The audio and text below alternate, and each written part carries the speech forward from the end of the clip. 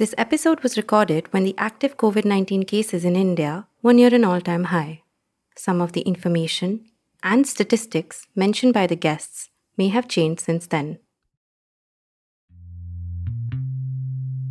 This season of On the Contrary is supported by Edelgift Foundation, an organization that works to support the growth of small to mid-sized nonprofits working at the grassroots in India. Edelgift's mission is to transform communities by enabling leaders, organizations, and the ecosystem of philanthropy as a whole. Over the last decade, the institution has invested billions of rupees in the Indian development sector and has been leading collaborative action towards building an independent, resilient civil society. Price should not determine who has access to what kind of product. And that's where I think governments and organizations like the World Bank, the regional banks, have a large role to play to ensure that whatever is done with intellectual property, it does not limit access to vaccines.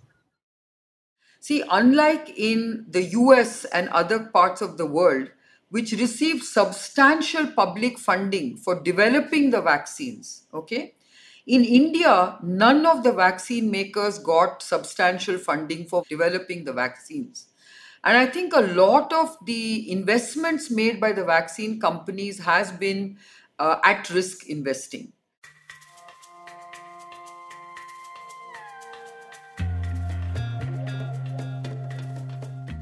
Hi, I'm Shreya Adhikari, and you're listening to On the Contrary by India Development Review, or IDR, a show featuring unlikely conversations on topics that affect our future. On this podcast, hear differing perspectives from leaders and experts as they help us make sense of the most pressing issues of our time. Your host for the show is Arun Maira, a thought leader who has the unusual combination of having worked in the private sector, the social sector, as well as the government, where he was a member of India's Planning Commission. Here's your host, Arun Maira. For the whole world to be safe from the COVID-19 virus, pretty much the whole world must be vaccinated.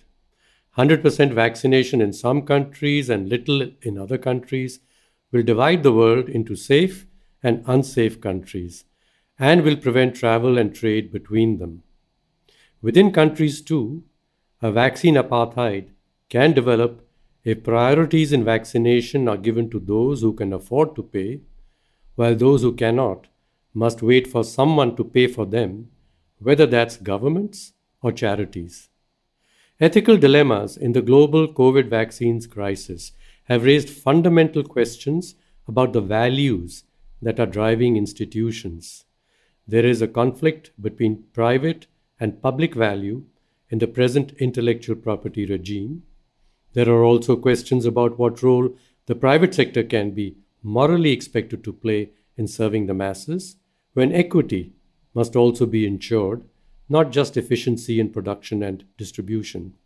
And so today, I'd like for us to discuss the strategies in the production and the distribution of vaccines at this time, the fundamental issues that are affecting government decisions all over the world, and how private producers and others are shaping the response of humanity to this virus.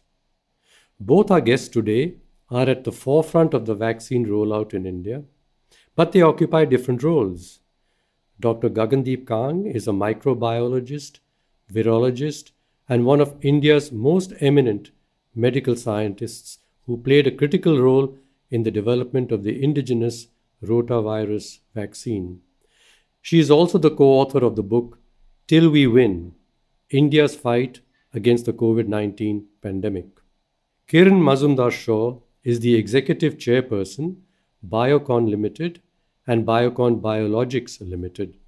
Under her leadership, Biocon has transformed the way pharmaceuticals are manufactured and produced, and it has been successfully delivering on its promise of making medicines accessible and affordable to millions of patients worldwide.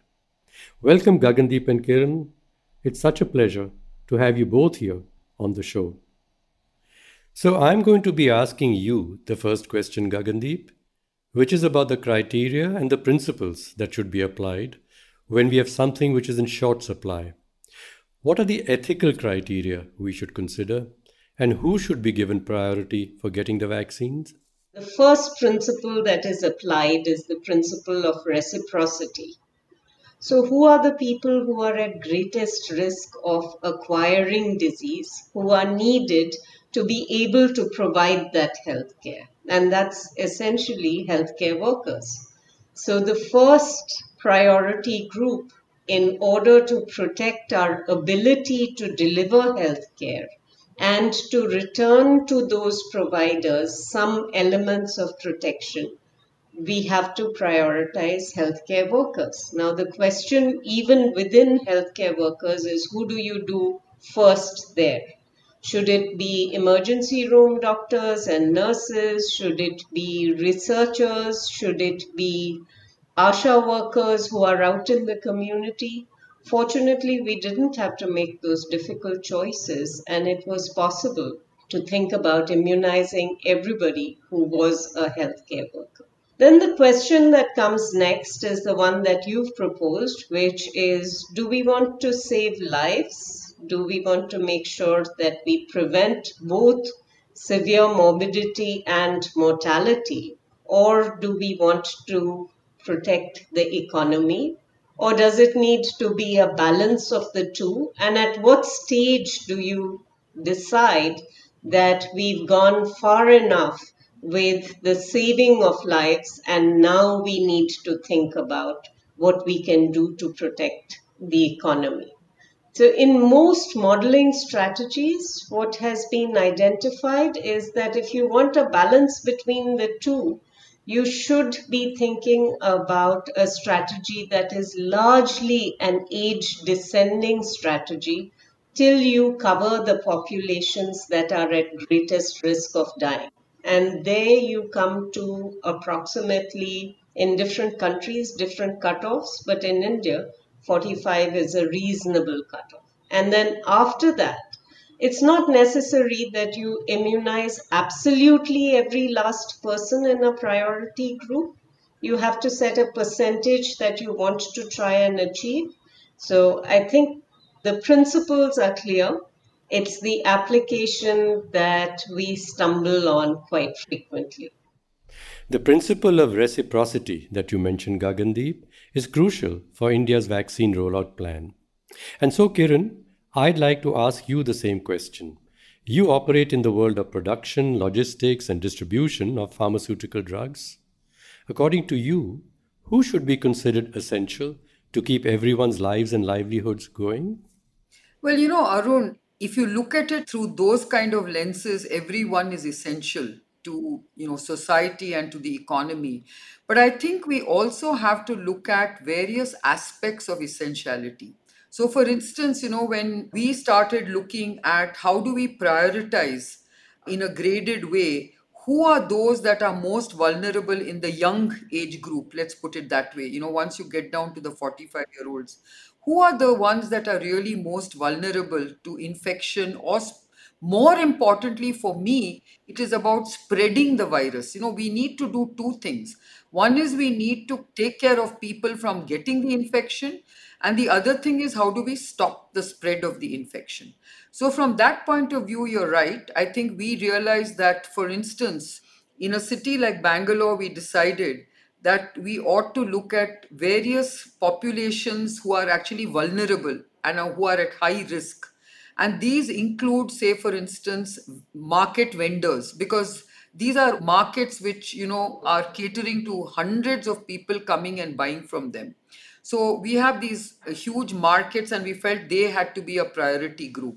Secondly, we felt construction workers, they are also very vulnerable, and therefore we felt they also should be a priority group. We felt all these street hawkers, they also are a priority group.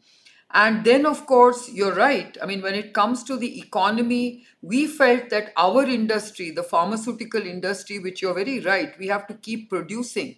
And I can tell you that because we were not considered an essential industry for very long, We've lost a lot of production because we did have a large number of infections at the workplace, and we've had to shut down operations because of this, in the first wave and then later on in the early part of the second wave as well. The easiest example is all the vaccine manufacturers obviously were allowed to vaccinate their employees. And if you hadn't allowed that, that would have been a big mistake. But equally, all the people involved in the supply chain of delivering vaccines, delivering medicines also ought to be considered in that essential list. Thanks, Kiran. Now you introduced an important idea about the spread of the virus and also the vulnerability of people who have to step outside and go to work to survive.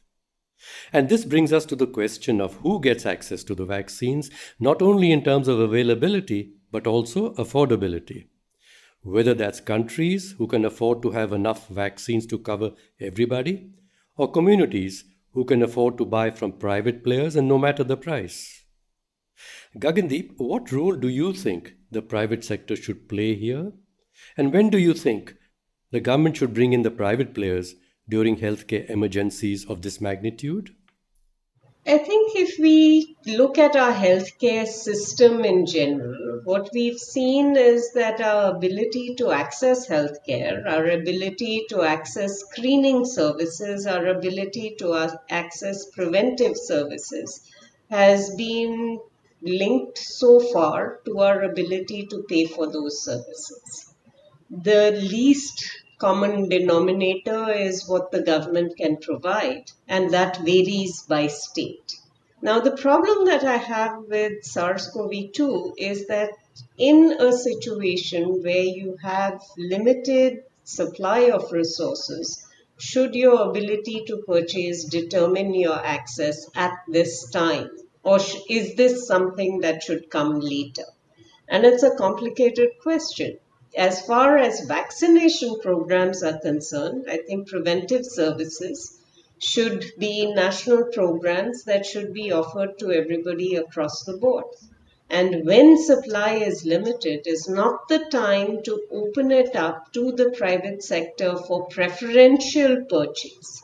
The private sector for distribution is another matter. I think if the private sector increases our ability to access populations, to be able to deliver vaccines, I think that's something that you should partner with the private sector for when you have limited supplies available. When we purchase doses, we try and make them accessible to more vulnerable parts of the population. But is this a situation that we should have been in? Or should it have been that there was a certain small amount that was discretionary, let's say students traveling abroad, or certain kinds of populations for whom the government should have made the doses available so that they could be delivered to those people? When you have individuals within priority groups that have been imperfectly, partially immunized, then I think this is not the time to be allowing for that purchase of doses by the private sector. I can also think of other situations where you would want the private sector to participate in purchase. And for me, that would be if we had access to doses that were not going to be used in the national immunization program. So, for example, if you have access to the Pfizer vaccine or the Moderna vaccine and it's not going to be in the national program, absolutely encourage purchase of those doses, distribution of those doses. But when there is the same product being distributed across different providers, then to me, I have a problem with that. Kiran, you know the private sector has played a very important role in India's healthcare landscape even before the pandemic. At a time like this, the question of price regulation by the government becomes crucial. What's your view on this? Should private producers of essential public goods, such as vaccines, be regulated more firmly by governments? What has been your experience, especially in the case of COVID-19 vaccines? Arun, let me start by saying that price control is not something new for our industry. I think there is a national price control policy anyway. But I think what has happened in the case of vaccines is very, very inequitable as far as the industry is concerned. See, unlike in the US and other parts of the world, which received substantial public funding for developing the vaccines, okay? In India, none of the vaccine makers got substantial funding for developing the vaccines. And I think a lot of the investments made by the vaccine companies has been at risk investing. And I think now that the vaccines are required by the government and the government doesn't want to spend more than it can afford or what it thinks can afford, you can't basically put the onus on the vaccine makers and say, look, it's a national emergency and now you do your bit. What about the government doing its bit? So I just feel that it is unfair to put the burden of guilt on the vaccine makers and basically abdicate from your own responsibility of investing more into buying vaccines. If you looked at the kind of pricing that the vaccine makers were actually wanting, it was really about $3 to $5. That was what they really wanted, okay, as a fair price. They were made to reduce their price to $2, which they felt was unsustainable. Now, even the WHO had got into a forward contract with companies like AstraZeneca for $3 for the LMIC countries. So, actually, $3 at least is the minimum floor price that the Indian government should have actually fixed, I feel. But instead of that, they went down to $2. And what I think the vaccine makers want is roughly about $3 to $5. So I think that was a big mistake that we made right in the beginning to put pressure on the vaccine makers who had already made huge investments and then expecting them to give us further subsidy because we didn't want to pay more. And why can't the government spend more at a time of a pandemic? Because if you look at the investment in vaccines compared to the huge economic erosion that is taking place, you recover your economic returns on these vaccine investments in no time. So there was no economic case to be made by forcing prices down in terms of vaccines. That was one aspect. But again, coming back to that question you asked, Gagandeep, about private sector and the preferential or advantageous procurement of vaccines, I just want to put one thing straight. In Bangalore, we have a very strong public-private partnership model that Gagandeep referred to, where we as private sector believe that we must vaccinate our employees because they are very fundamental and crucial for our economy and to really make sure that we support jobs. I mean, today I think keeping those jobs going is going to be very important for the economy. And let's also not forget, we are also in a very digital virtual world where many of the services that are required to cater to this work from home or remote working requires the Swiggy home delivery boys. You need many, many such services to keep you going. Now, they also are very vulnerable parts of the population who need to be vaccinated. Okay, so many companies like the Amazons, the Flipkarts, the Swiggies, and the Zomatos, the home food delivery companies, are also vaccinating their delivery boys and girls. The cab drivers are also vaccinating themselves. Aren't they also, essential services? So I think if you look at it that way, what we also decided was that as a public-private partnership, private companies would definitely, vaccinate their employees, but for every one employee that they would vaccinate, they were prepared to give 2 doses for the social vaccination programs and in slums, in the markets, in the construction sites, the things I talked about. And that's what we've done very, very effectively in Bangalore. In fact, Gagandeep helped us with prioritizing these vulnerable populations in Bangalore and Karnataka, which has helped a lot. But, my view is it's very good to talk about equity, but there's too much of politics in this pandemics, which is also getting away from what we are all trying to do in an ethical way. I think it is still very ethical to vaccinate our employees because I believe they are vulnerable. I think it is very important to vaccinate many other parts of our society who may not be strictly eligible, but they need to be vaccinated. At this point, we'll take a small break and we'll hear more from our guests on the other side.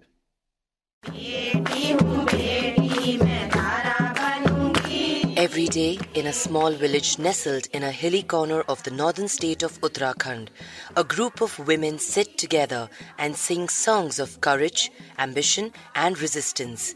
They are members of Gauli Mahila Sangathan, a village collective set up by the women of Gauli. They follow this ritual before every daily meeting. Since 1995, they have successfully led a resistance movement against alcoholism in their area.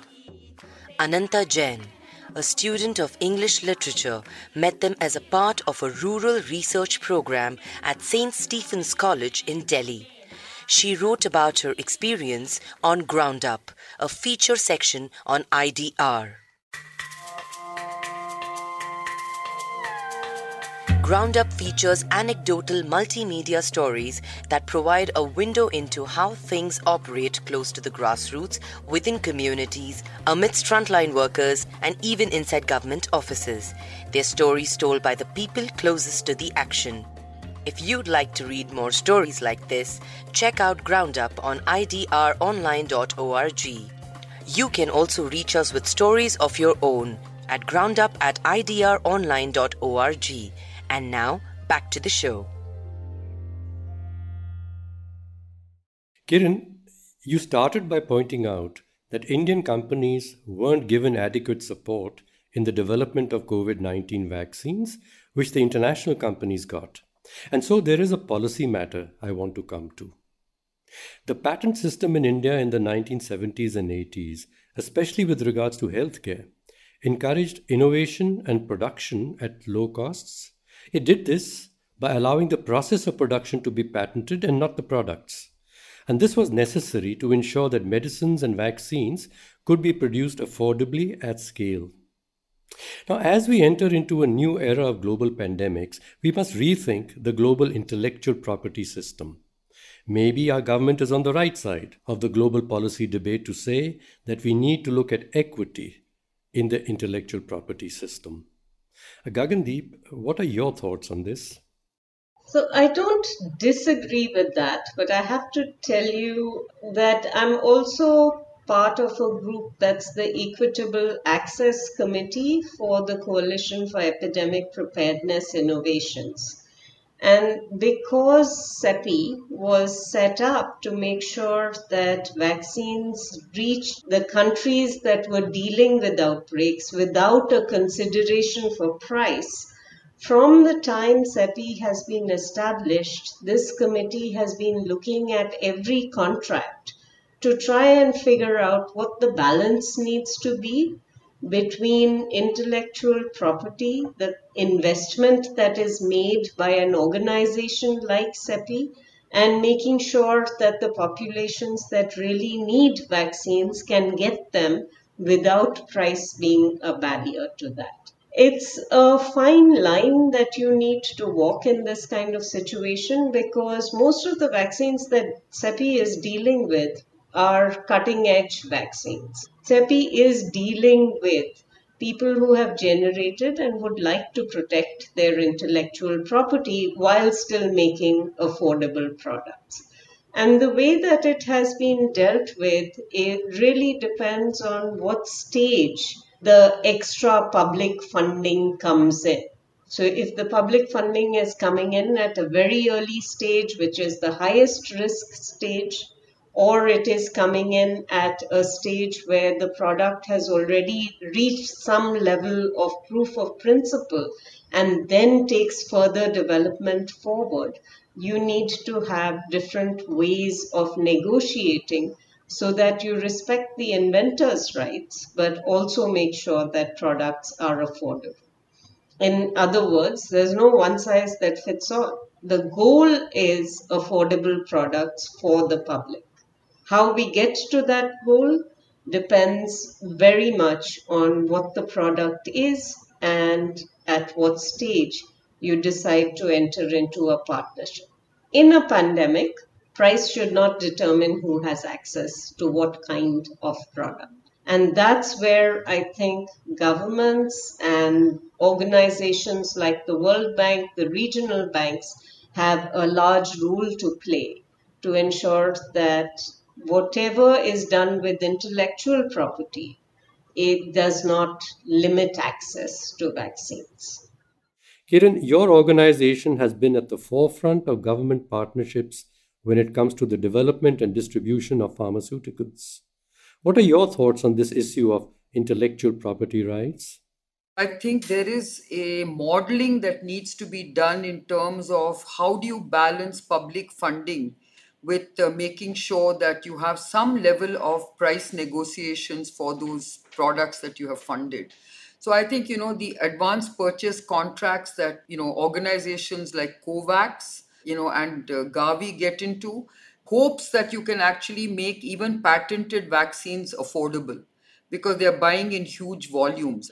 So I think from that point of view, you have a negotiating power to basically negotiate a good price, irrespective of whether it's patented or not. I think patent protection is very important to drive innovation. So if you just tell people that, by the way, all vaccine makers will not be able to protect their technologies with patents, I think the fear is that you won't get enough innovation taking place in coming up with new vaccines. So I think it would be counterproductive to enforce compulsory licensing of all vaccines.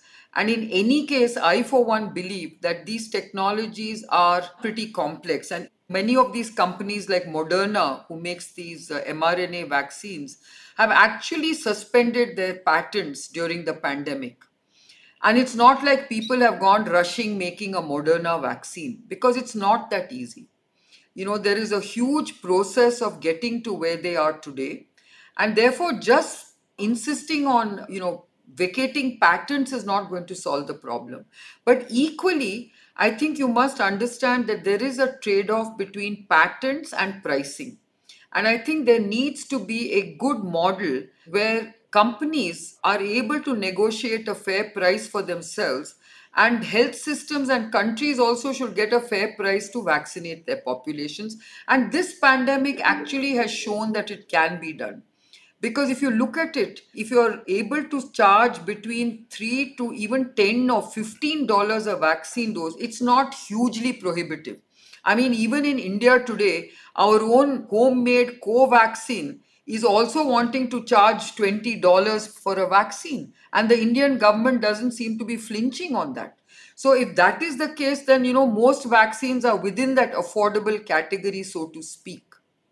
So I think that it is all going to depend on how much vaccine you're going to buy.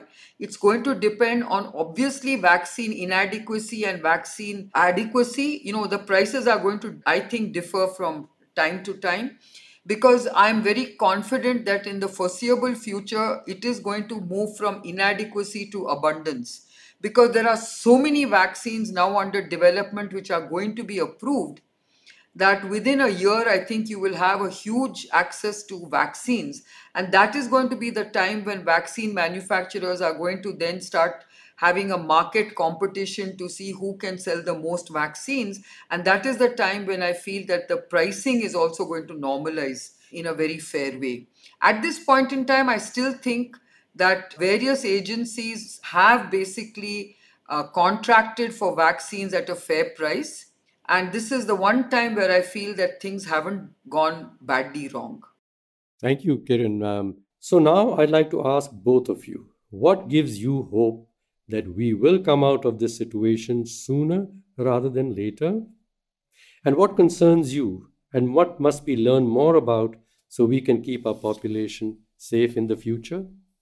What gives me hope is that our vaccination program is picking up, that we went back on a decision that was inappropriate for our populations, that was setting center and states up against each other. We have the prospect of many more vaccines to come. And as Kiran pointed out, by next year, we will have a lot of vaccine.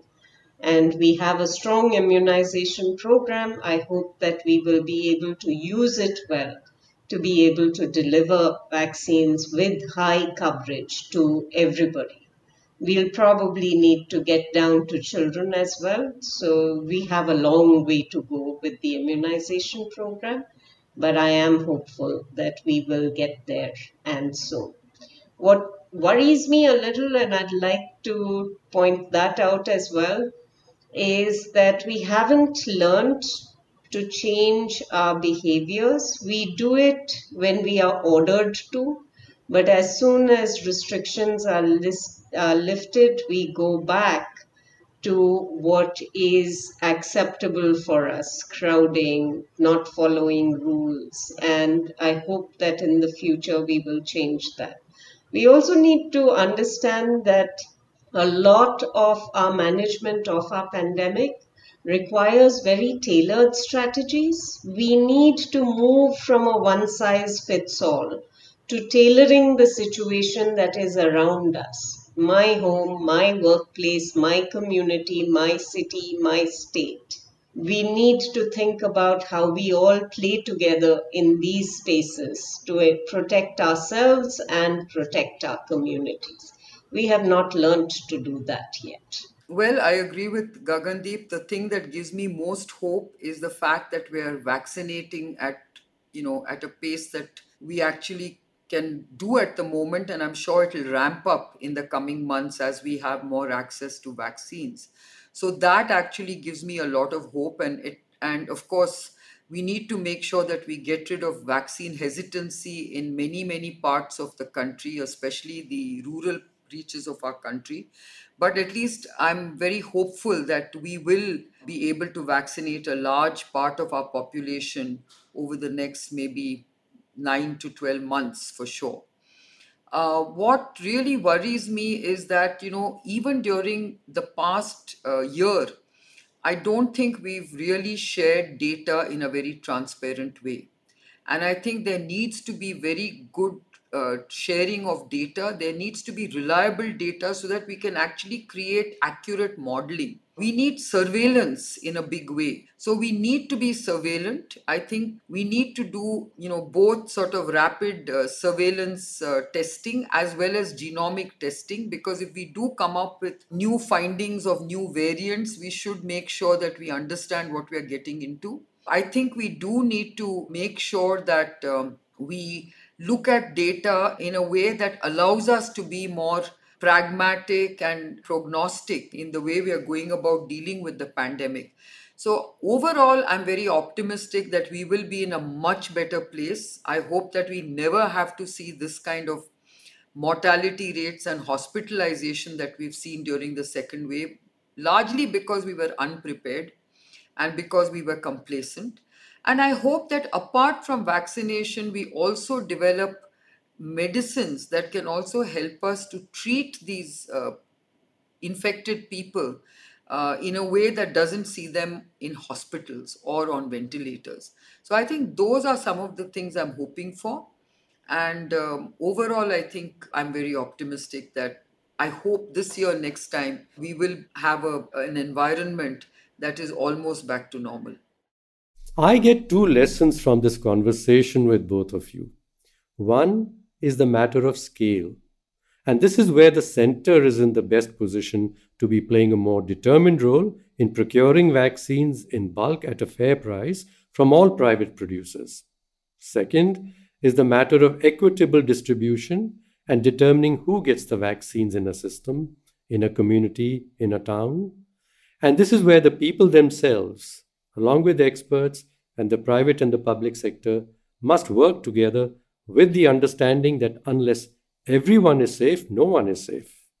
So we need a few large-scale interventions from the center, as well as many on-the-ground solutions in order to work towards a scenario where everyone in the country is vaccinated or has access to the vaccination program. Thank you both very much, Gagandeep and Kiran, for taking time out for this discussion today. On the Contrary is produced by Rachita Vora, Smarinita Shetty, and me, Shreya Adhikari. This episode was hosted by Arun Maira for IDR. Production by Made in India. IDR is an online journal that publishes cutting-edge ideas, lessons, and insights written by and for the people working on some of India's toughest problems. You can check us out at idronline.org or find us on Facebook, Instagram, Twitter, or LinkedIn. If you like our show, please do subscribe and leave us a review wherever you get your podcasts from, so more people can find out about us. You can also email us on write to us at idronline.org. Thank you for listening and see you next week.